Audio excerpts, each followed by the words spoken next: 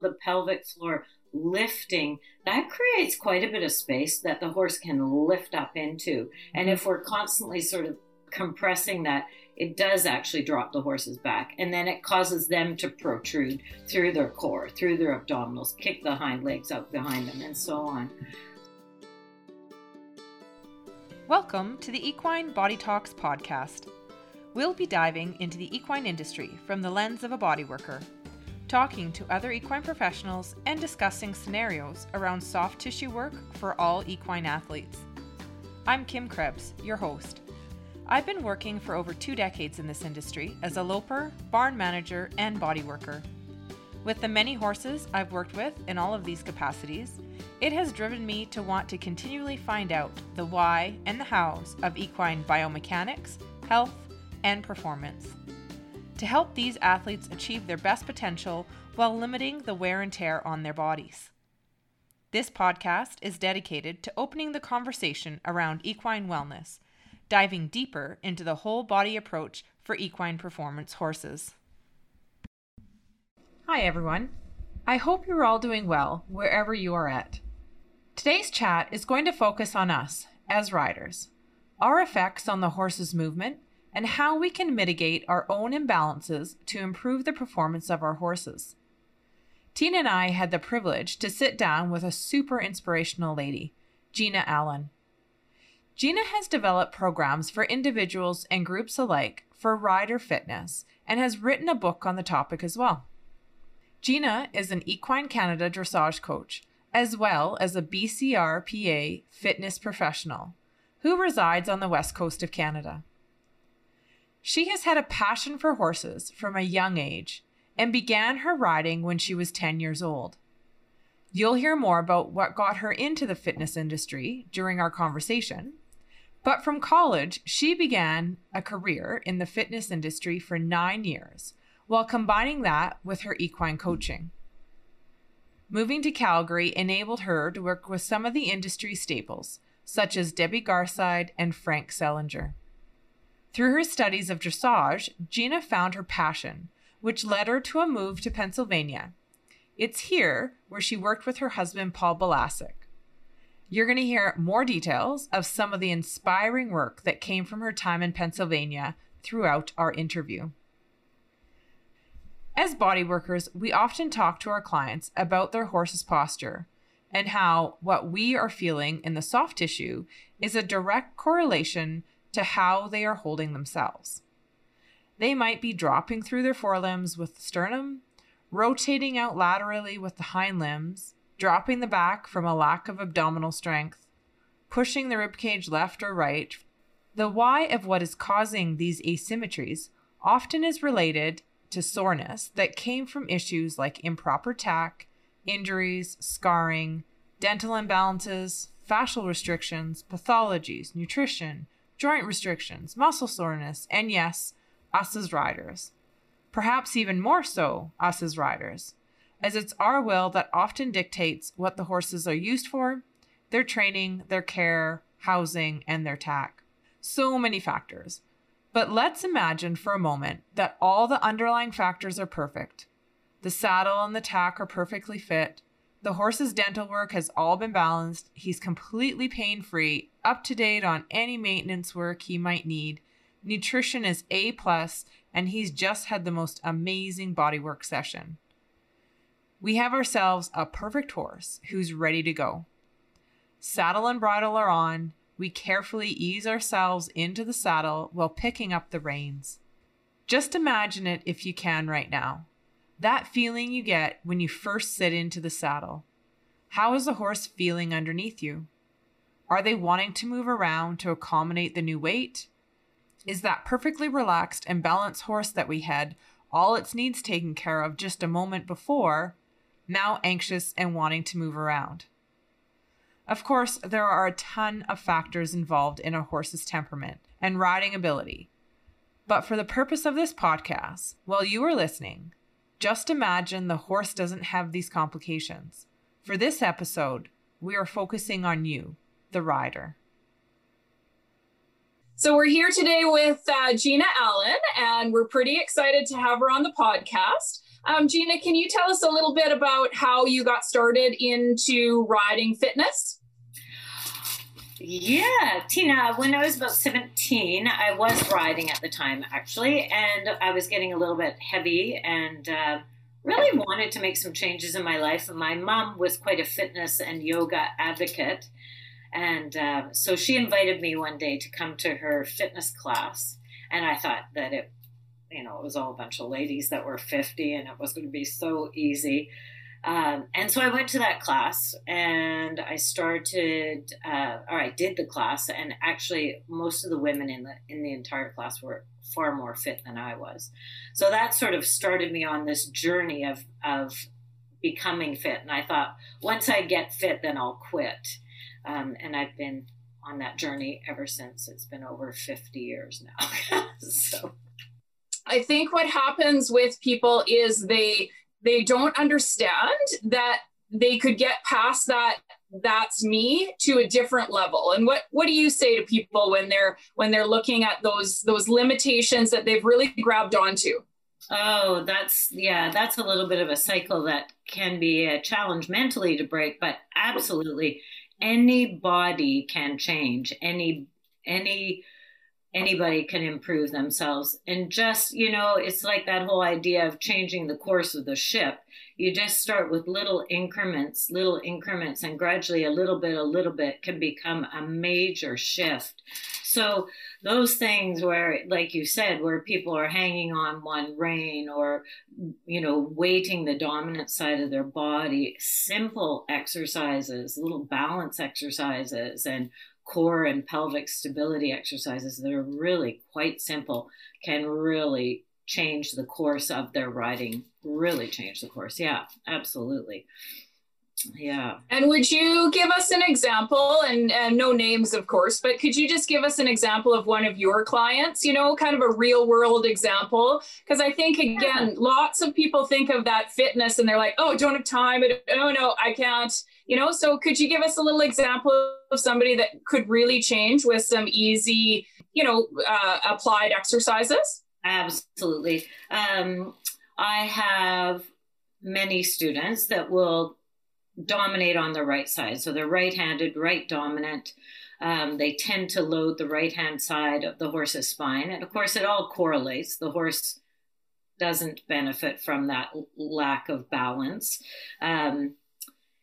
Having those people get on a fitness ball and work pelvic stability, even just sitting at their computer and focused on their seat bones and where they are sitting and what their core posture is like, has made a tremendous difference in many of my students' work and their riding and their lives, in fact. I think, too, that, simple balance movements. So, for example, if I have someone, say, that is leaning to the right or really right dominant, I might have them do something as simple as, hey, when you're in the bathroom brushing your teeth, can you stand on your left leg and just really focus on the balance through that left side of your body? What does that feel like?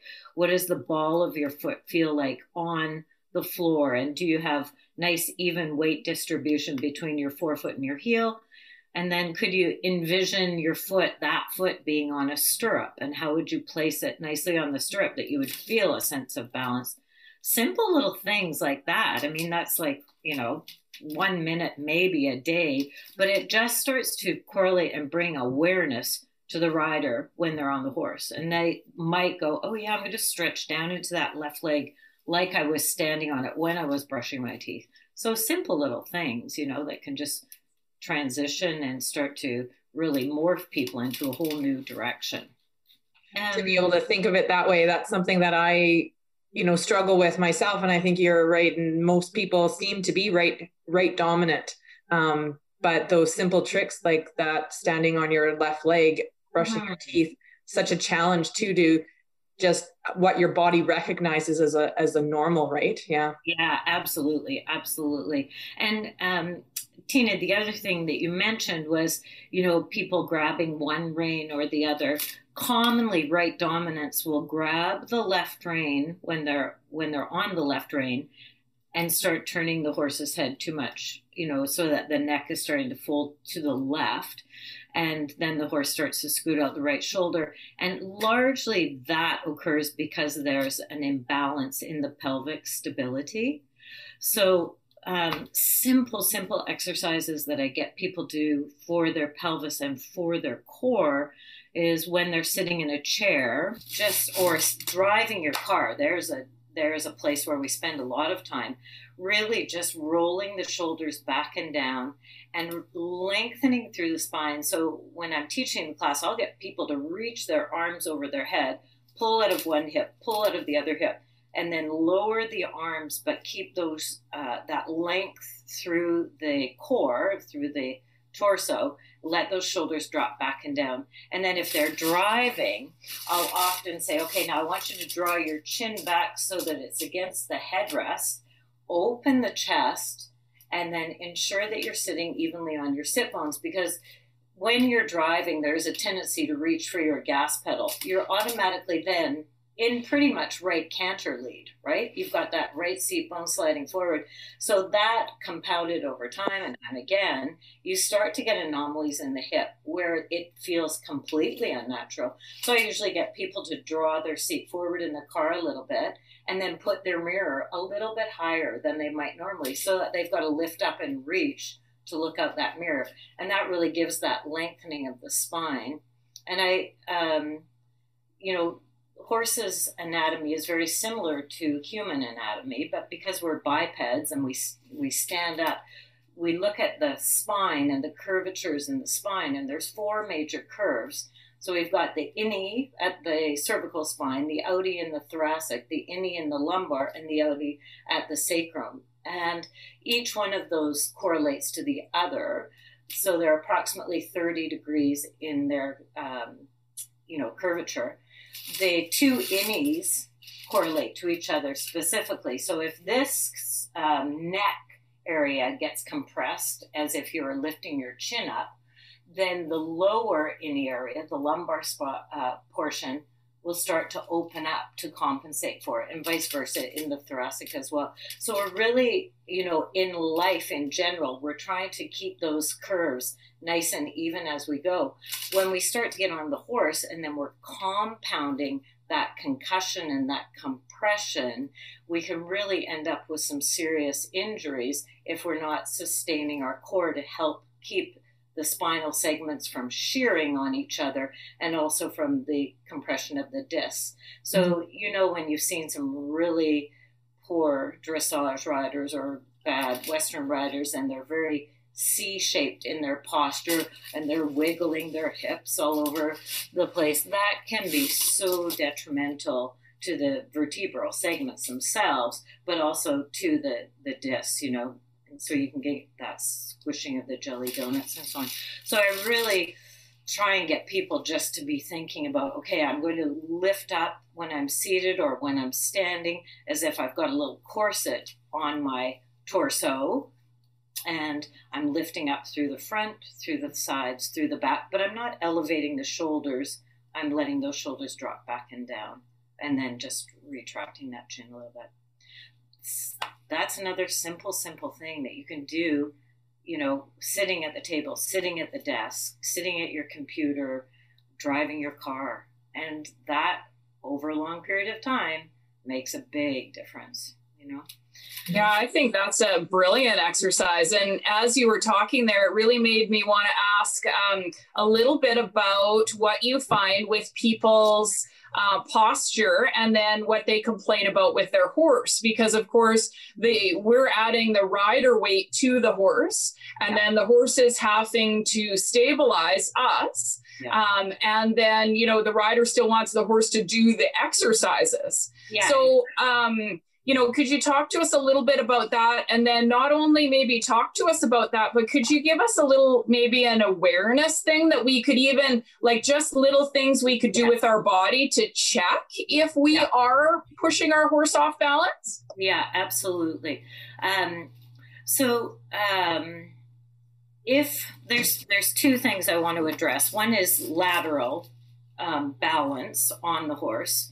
So if we're sitting on the horse, Trying to ensure that we are balanced and even in both of our seat bones, balanced and even in both of our stirrups. So I usually, when I'm doing my warm up on my horse, I'll start walking around and I'll stand up in my stirrups, just like a kid doing the hunters or whatever.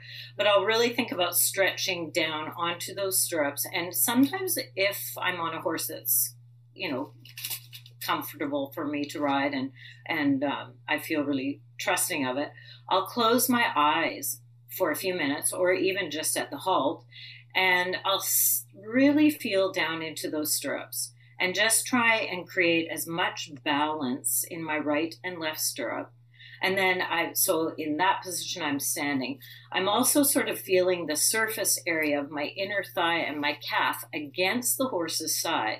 If I have an anomaly where I'm weighting one seat bone more than the other, it's going to cause the opposing, so the non or the less weighted side, to collapse and to start to elevate. So you'll get one knee coming up, one thigh coming up. So if you can just start to close your eyes or even just open your eyes and feel down into those stirrups, stretch from the top of the inner thigh down through the inside of the thigh, down to the ankles and onto the ball of the foot. Many people will push from their knee down onto their stirrup. And you really want that sense of it coming from the top of the inner thigh, like right up by the pelvis and down. So I usually start with that. I'll stand up, I'll set my leg. So I'm thinking of that bar stool image, that I'm sitting on the edge of a bar stool. And if somebody pulled that bar stool out from underneath my seat, I'd still remain standing. So I've got that ear, shoulder, hip, heel. But I'm also really thinking about, okay, I'm going to balance those stirrups and the weight in those stirrups evenly. And then I'm starting to feel from the stirrups up to my seat, do I have equal surface area? So just paying attention to my inner thigh. Did I feel the same on each side? And for a lot of people, going into their body and actually feeling their body is kind of a weird experience. But, the more you can start to go, hey, just as my warm up, I'm going to look into this. I'm going to start to feel this. And do I have that even weight distribution? Maybe I don't even know. Maybe I'm just going to start to learn and teach my body to feel these things. And then go from the stirrups up through the calf, through the inner thigh to the sit bones. And then from there, draw those shoulders back and down and lengthen through the torso. And that will really help you when you're riding, maintain that balance, that your horse, isn't confused by your aids, but also that they can do the very best for you. The weight is actually a very significant aid, and I think people underestimate that aid. If you're dominating in one seat bone more than the other, usually dependent on how much weight you're putting in that seat bone, the horse will feel it and they'll start to bend or curve, And so if I'm right dominant and I'm going in a circle to the left, I'm loading that seat bone, the horse is going to start to counter bend. And then you've got a whole balance issue. Then commonly what happens is a person will grab with their right thigh, right dominant, and start to collapse or add more pressure. Then the horse is getting a restriction through the torso, through the rib cage, through the shoulder. And so you can just get into a whole host of, incidents. Then sometimes they'll start to pull that left rein. So now we've got the left rein being pulled back and the horse's neck going to the left and head going to the left, shoulder and body going to the right. So just, really simply when you're warming up or when you're in walk or even halting, just stretching down evenly into those stirrups and then feeling that surface area against the horse from the lower leg right up to the top of the thigh and into the sit bones, and then working on the torso, sitting above the seat bones. The other anomaly that I see quite a bit of is the C-shaped positioning. And so people tend to collapse like a vulture through their torso, and sometimes they'll stick their chin out, which adds a ton of compression to the cervical spine and the segments of the cervical spine. But it also puts the rider behind the motion. So now the horse is having to load and work that much harder, and the rider is constantly just a little bit out of the timing. So it can also be extremely concussive for the horse, so getting our bodies upright and moving ourselves to the middle front of the saddle where we get right in line with that horse's center of gravity. And that's the place where they can, elevate and push and be the most athletic they can be. So again, sitting in your chair, car, wherever you are, and stretching up, getting the shoulders back and down, that really helps mitigate that C-shaped posture that can lead to, I'm sure, a host of other things in the horse's world.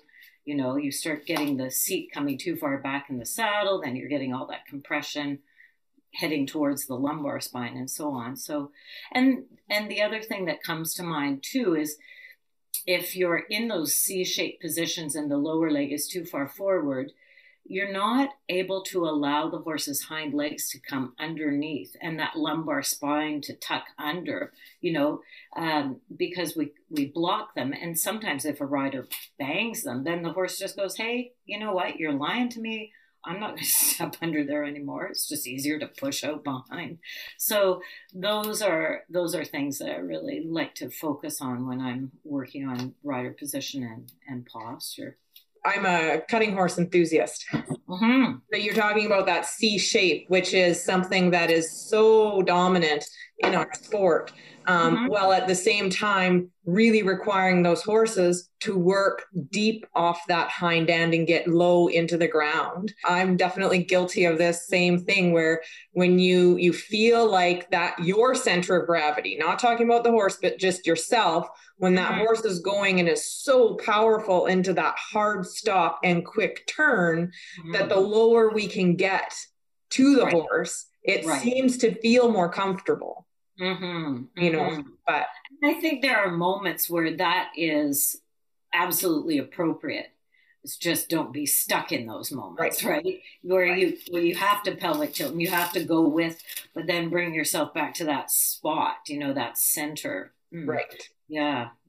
Well, and I think that's a great point, Gina, because that's what even when we're doing body work on the horses, we're really looking at how to get that horse's overall just standing normalized posture into a balanced shape, right? So I love that you said, making sure that, this gets so innate that it would come back to be kind of the center of where you would always come back as a check-in, which I think would be brilliant. So many horses, I think, are just pushed onto the forehand, like you say, because they're getting their back legs out behind them. They're, the rider isn't in sync with their ability to lift up through that circle of muscle and use their own core. And so, the horse doesn't have the opportunity to do that. And even these small things that you're suggesting, like we could make a big difference for a lot of riders just by doing these check-ins. Oh, absolutely. Absolutely. And Tina, when you said that, it sprung to my mind, the pelvic floor, our pelvic floor is highly underestimated. If you're not engaging the low abdominals, if you think about that area from your pubic bone to your hip bones and straight across, just engaging those lower deep layer muscles, the transverse abdominis, but also the pelvic floor lifting, that creates quite a bit of space that the horse can lift up into. And if we're constantly sort of compressing that, it does actually drop the horse's back. And then it causes them to protrude through their core, through their abdominals, kick the hind legs out behind them, and so on.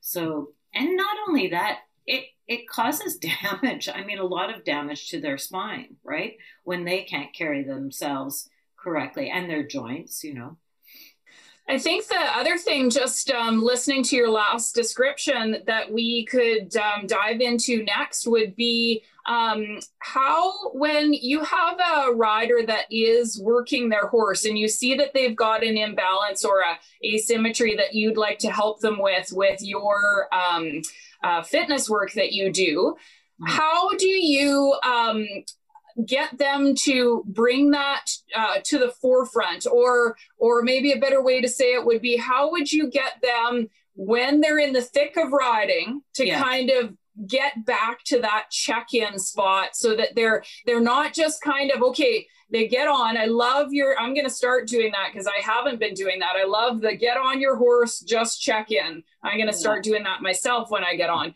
But when you get in the thick of riding, usually when things are going wrong, it's because of something we're doing. What are some of the check-ins that you do with your clients to just remind them, okay, whoa, I know your horse won't turn left. Let's check in with you in this kind of a way. That's a really good question. So I often liken it or bring it back to the breath. So I'll do a breathe in, right? Breathe in, breathe out, stretch down. So and for the little kids, when I'm doing pony club and stuff, I go, okay, I want you to do a mini jumping jack. And that is what we'll call reset your leg. So we'll breathe in, breathe out, stretch down onto your stirrups, widen your legs, and then give them the big sort of salad tongue hug with your leg a little bit.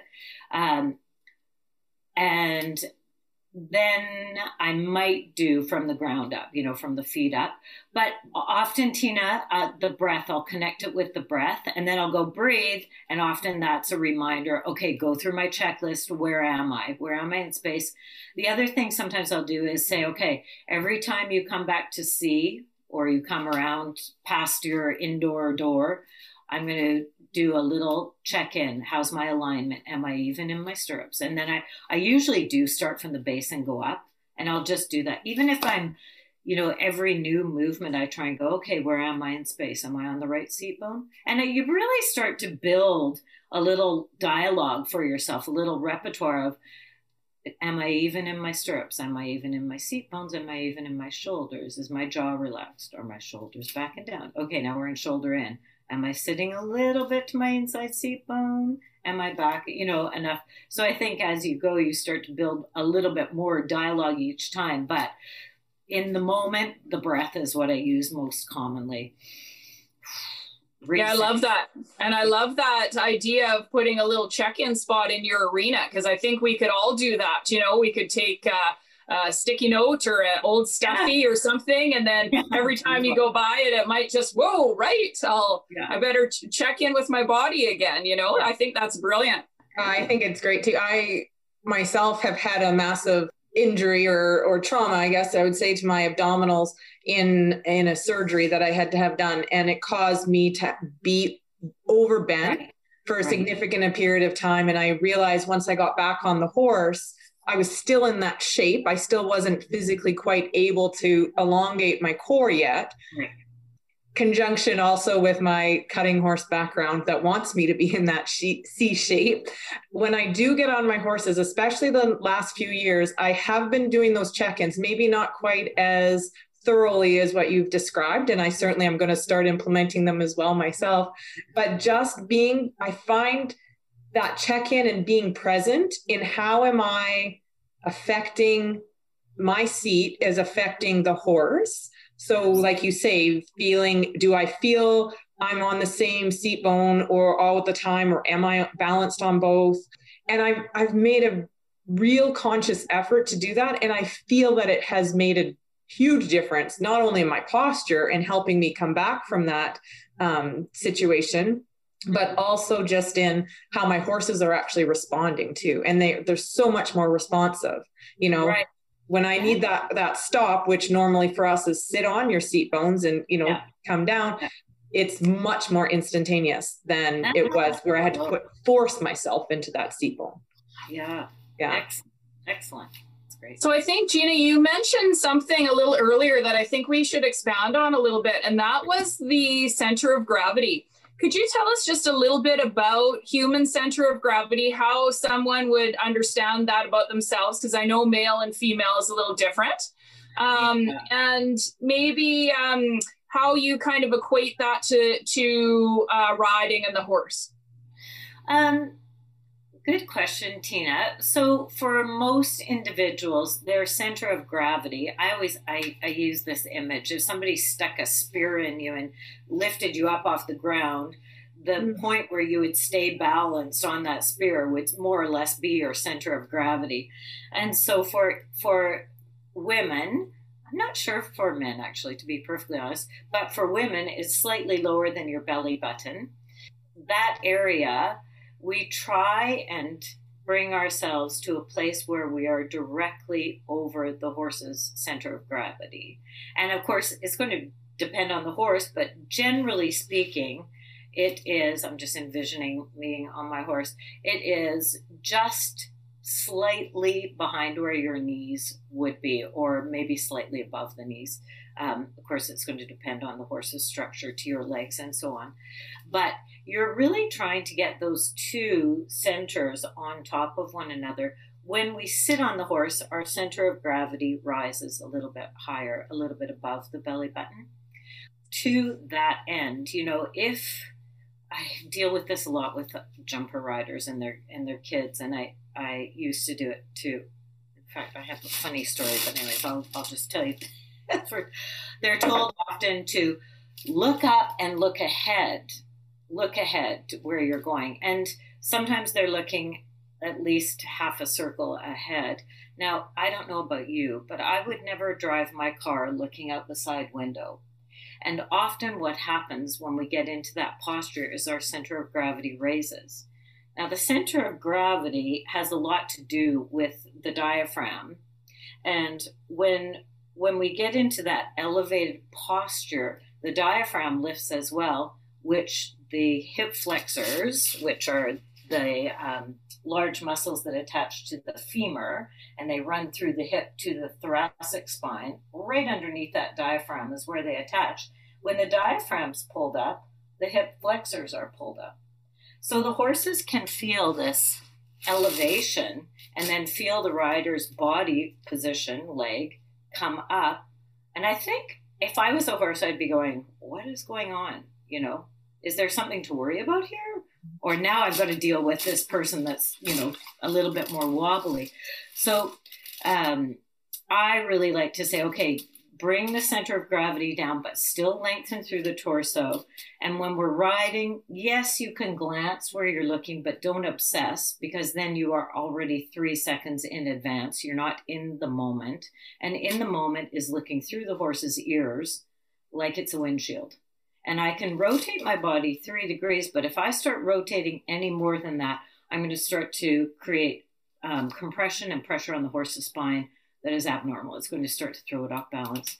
So there's sort of two components to what I'm saying. One is not elevating so much that you're lifting that center of gravity, lowering it, but lengthening through the spine, and then not rotating too far through your torso and so on. I think so. We don't think about that, right? Like we think about us riding, but we don't think about what it's doing, our riding to the horse, right? So we're thinking, like your example with the jumping, I'm a dressage gal, but when you're thinking about that turn and you're really looking off, what is your weight bearing doing to the horse's spine? How does that affect their rib cage? Yeah. And, they still have to maintain those strides in between. So I think that's a great point to bring up, because people just don't think about it. They think about the end goal of the jump or the place they're headed, but they just don't think about what's happening in the moment. Yeah. As you know, I used to work for Frank Sellinger, and he was actually the one that said to me, you can look, if you're a jumper rider or if you're a dressage rider or if you're looking for a cow, you can look at that particular spot, but then you must carry that in your mind's eye and trust that you carry that in your mind's eye and get back to what you're riding, because you need to have the correct ride to whatever it is you're doing, whether it's a movement in dressage or a jump or a cow. So, and that really struck me profoundly, because if I have the right, whatever it is, canter, trot, whatever, I can do whatever is necessary. But if I don't, that's going to be not great, whatever that is. Yeah.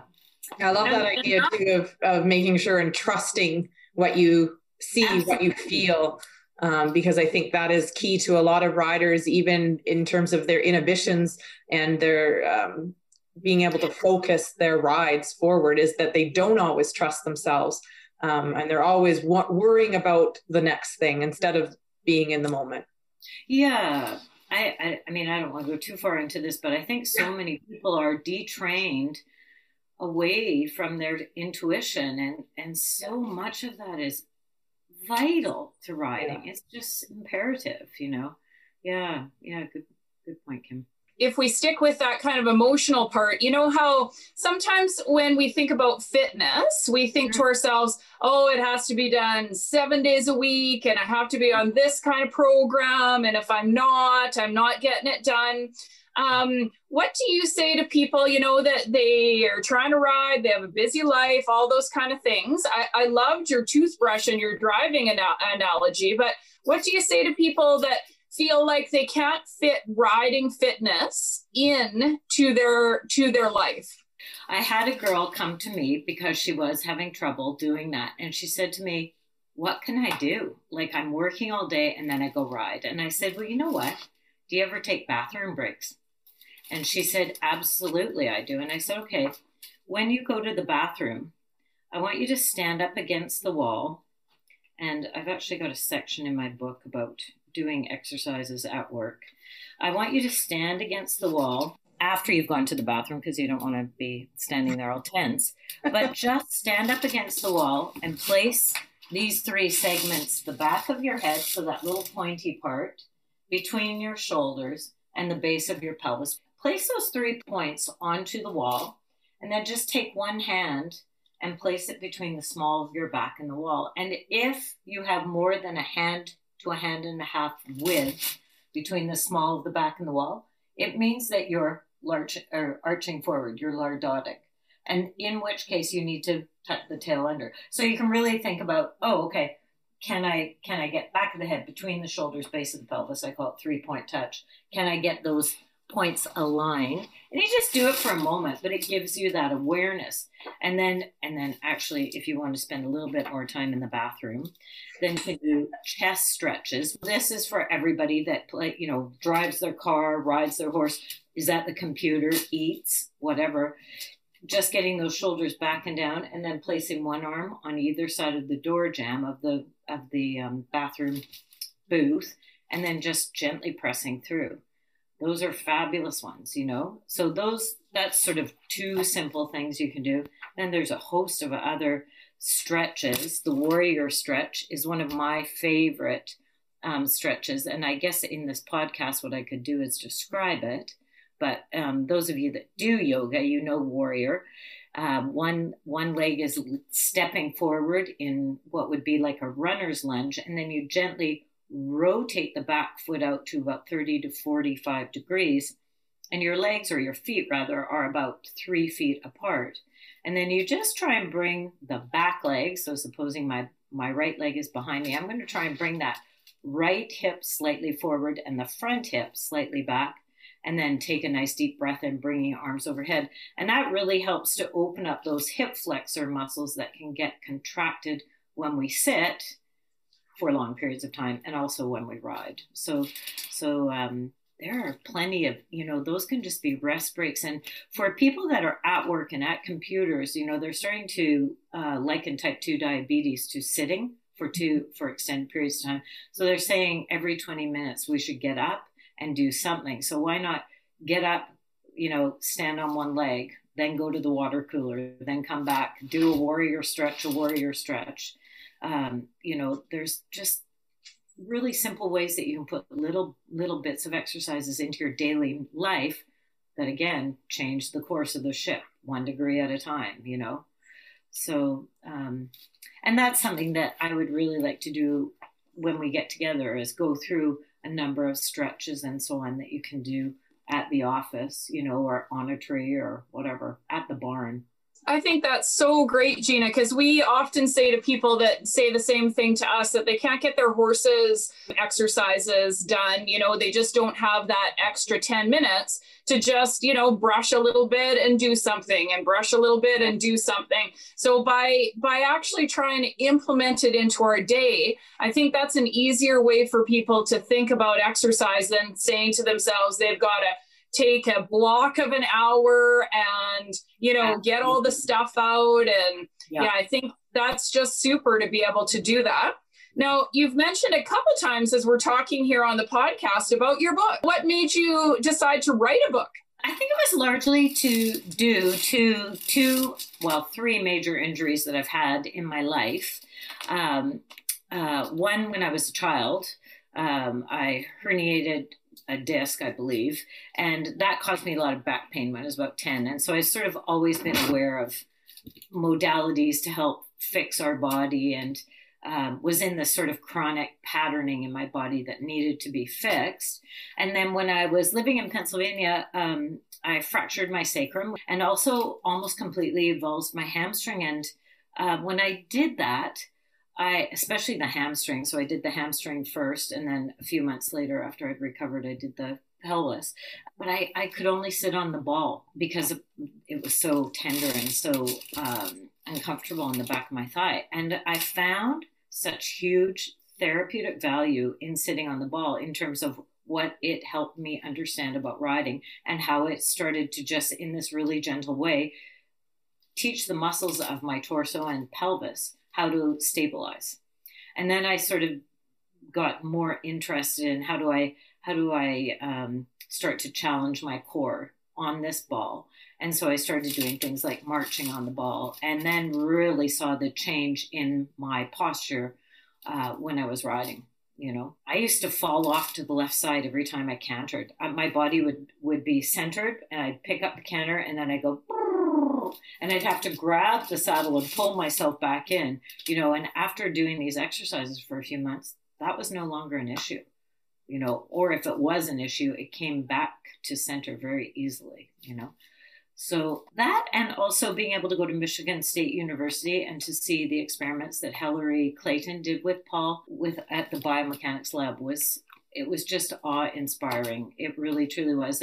At one point, Paul was riding Eli, St. Graal was his horse, in passage onto these force plates, and then he would piaffe on the force plates, and then went up into Levade, which is a controlled rear. He actually went up into a higher rear, which was a Passade. But they had all these ping pong balls. This was back in the day when they were just learning how to generate video images and imagery. They had ping pong balls glued to his arms and down the side of his body, and all of these cameras were pooling these ping pong balls into a computer program that came out as a stick horse and a stick man. And when he did these movements, you could see the pounds per square inch of pressure that the horse's front legs and hind legs were putting on the force plates. And then when he went up into the Levade, I just saw his body sort of, Paul's body sort of pelvic tilted and then came into this really strong hold. And because the rear was so high, I knew if he faltered, he and the horse would either possibly tip over backwards. So it was one of those moments where you went, oh my gosh, like it was absolutely extraordinary and totally paramount to my understanding of how much our bodies affect the horse. You know, yeah, it was extraordinary. And, you know, and the other things, like I remember being at Spruce Meadows and watching Ludger Beerbaum ride in the Queen's Plate, and he is like an extraordinary rider. So he's very classically dressage, and yet he's in the Grand Prix field, right? And there was this jump off, and he ended up winning the class, but here's how he did it. He was like in this huge gallop across the water jump, but in absolutely picture perfect posture. And he jumps the water jump, and everybody's like, ah, you know. And then he comes galloping up to this oxer, and it's 5'6" tall and 5'6" wide. And he just kind of gathers up the reins, and the horse just jumps it, lands, and he reaches down and half halts. And right beside the oxer was the bicycle jump. He does a half pirouette, like a perfect half pirouette, and then just gallops up over this fence.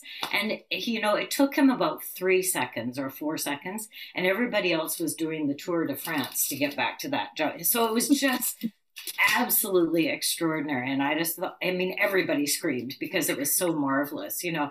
But that too was one of those moments where you went, oh, that's riding. Like that is the essence of what it's all about, you know? So it was quite thrilling. And I think those two things have really stuck, or few things have really stuck with me, you know, and I feel lucky to have experienced those things. Yeah. Yeah, that's brilliant, because I think sometimes that when it just sticks inside you, like I can get goosebumps as you tell those stories, because it's you know, you can tell how much it meant. And like you say, good riding is poetry, you know. So if any of us could kind of get there on a day-to-day basis, I think that would be phenomenal. What is the name of your book, Gina, and where can people get it if they're looking for some more help? It's Equifitness, and it is on Amazon. Exercise Guide to Becoming a Better Rider. And I am planning another book, so we'll see when that comes out. Gina, we really want to have you back for an owner's course. It'll be a live webinar, so people will be able to see you. But what could they expect if they come and sign up for that? Tina, what we would do is an exploration and an assessment of their different anomalies, and then go through a series of stretches just to sort of get a sense of where they might have restriction and how that would affect the horse. And then a series of strengthening exercises that they can utilize. You know, you can have a lot of stretches, or you can have a few stretches, but really just being able to identify, gee, that's my zone, my target zone that I could kind of work on a little bit, and that will help me grow in my riding. So that's really where we go. And it's a lot of fun, you know, a lot of exploring about our own body and just seeing how it all kind of comes together. I think that would be just excellent for anybody, any level of rider, and anybody that wants to learn more about their personal body. If you had one thing that you would like to leave with people as a thought when they're thinking about their own body when they're riding, what would be something that you'd like people to just kind of have in the back of their mind daily when they're riding? I think if they could do that from the ground up, the alignment of, you know, check into your stirrups, then just check from your stirrups right up through the inner leg to your seat bones and to your pelvis, and then stretching up from there through your core, through the shoulders, and just rolling those shoulders back and down, kind of, you know, getting yourself into that nice alignment and making sure you're pressed to the middle front of the saddle, that you can maintain that alignment. And if you can, connect that with the breath. Nice deep breath in, you know, maybe a 4 count in and a 4 count out. We can't thank Gina enough for taking the time to have this conversation with us. Just a real inspiration to hear of all of her significant injuries, but which ultimately led her to the work she now does with fitness and body awareness. And now to share this knowledge with all riders through her Equifitness program. As riders, we often consider our riding as our fitness routine and negate the effects we have on our horse's ability to perform. I think Gina did an amazing job of describing the importance of why we need to focus on our own posture and fitness outside of riding to then be able to enhance our ability in the saddle, thus mitigating the effect our poor posture and fitness has on our own equine partners. Her programs are geared specifically for riders and are relevant no matter where you're at in your fitness currently. As Tina mentioned, your body worker will leave you with exercises for you to work your own horses with between rides to strengthen the areas of weakness that were found.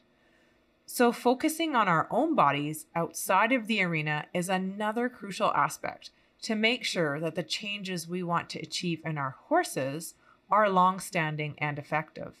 Since returning to Canada, Gina continues to teach dressage, fitness, and her own Better Bodies Fitness, a low-impact class designed for women, third age fitness, and yoga.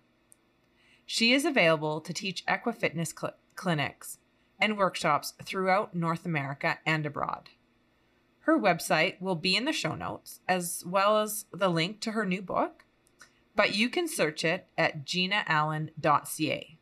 That's GINAALLAN.ca.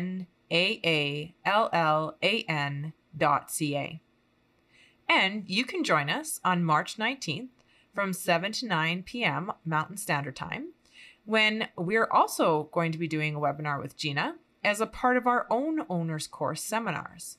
The link, again, will be in the show notes, but you can check it out through the inhandequinetherapy.podia.com platform. I hope this has brought some consciousness of ourselves as riders and a better understanding of how important it is for us to be an integral part of the team between horse and rider and not simply the pilot that's sitting on their backs. Thank you for listening to the episode. I appreciate each rating and review you can give to help grow this podcast and ask that you please share it on social media and with your friends.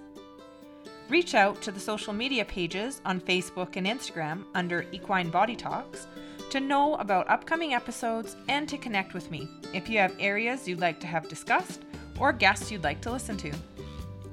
All of our episodes can be found on my website at krebsequine.com and our Equine Body Talks YouTube channel. Remember to always be an advocate for your horse and not be afraid to open the conversation around your horse's wellness team.